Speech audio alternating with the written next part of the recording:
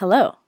'Twas the night before the year 2018, and all through the igloo. Get it? It's literally Alaska cold in New Jersey. Fret not, I'm not going to scare you off with a cliched rhyme. Instead, here's the episode you've been waiting for. Or not. In October, I took a class to start the first phase of getting scuba diving certified. Why? Well, why not? At the end of that weekend, I had the option to complete the final phase of my open water certification by going to Pennsylvania, where I was told that the water would be 70 degrees, and that's really cold in my book, so I decided to go down to Miami, of course, using points and miles. Thus began my less than 2-hour journey of looking at flights and hotels to book in Miami for 3 nights, exactly 1 month prior to departure. 3 days before my flight, Melissa, hello again, turned out to be available. Thanks, Jesus, for that time, and so she joined me on my quest. No, she didn't actually join me to get certified, but she definitely enjoyed visiting the Mac store for 3 hours on a sunny day to repair her broken laptop. And that, folks, is sarcasm.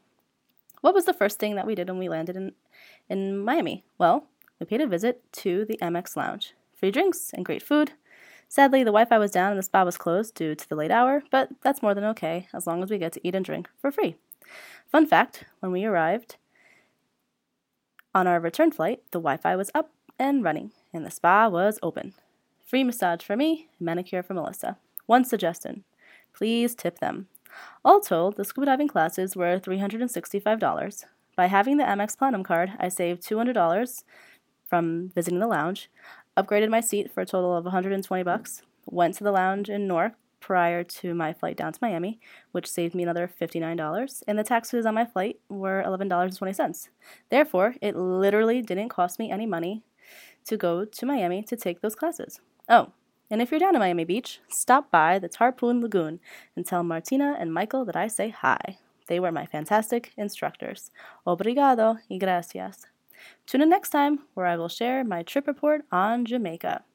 Tweet me at PointRedeemer or email me at masterpointsandmiles@gmail.com if you're interested in preparing for your next voyage.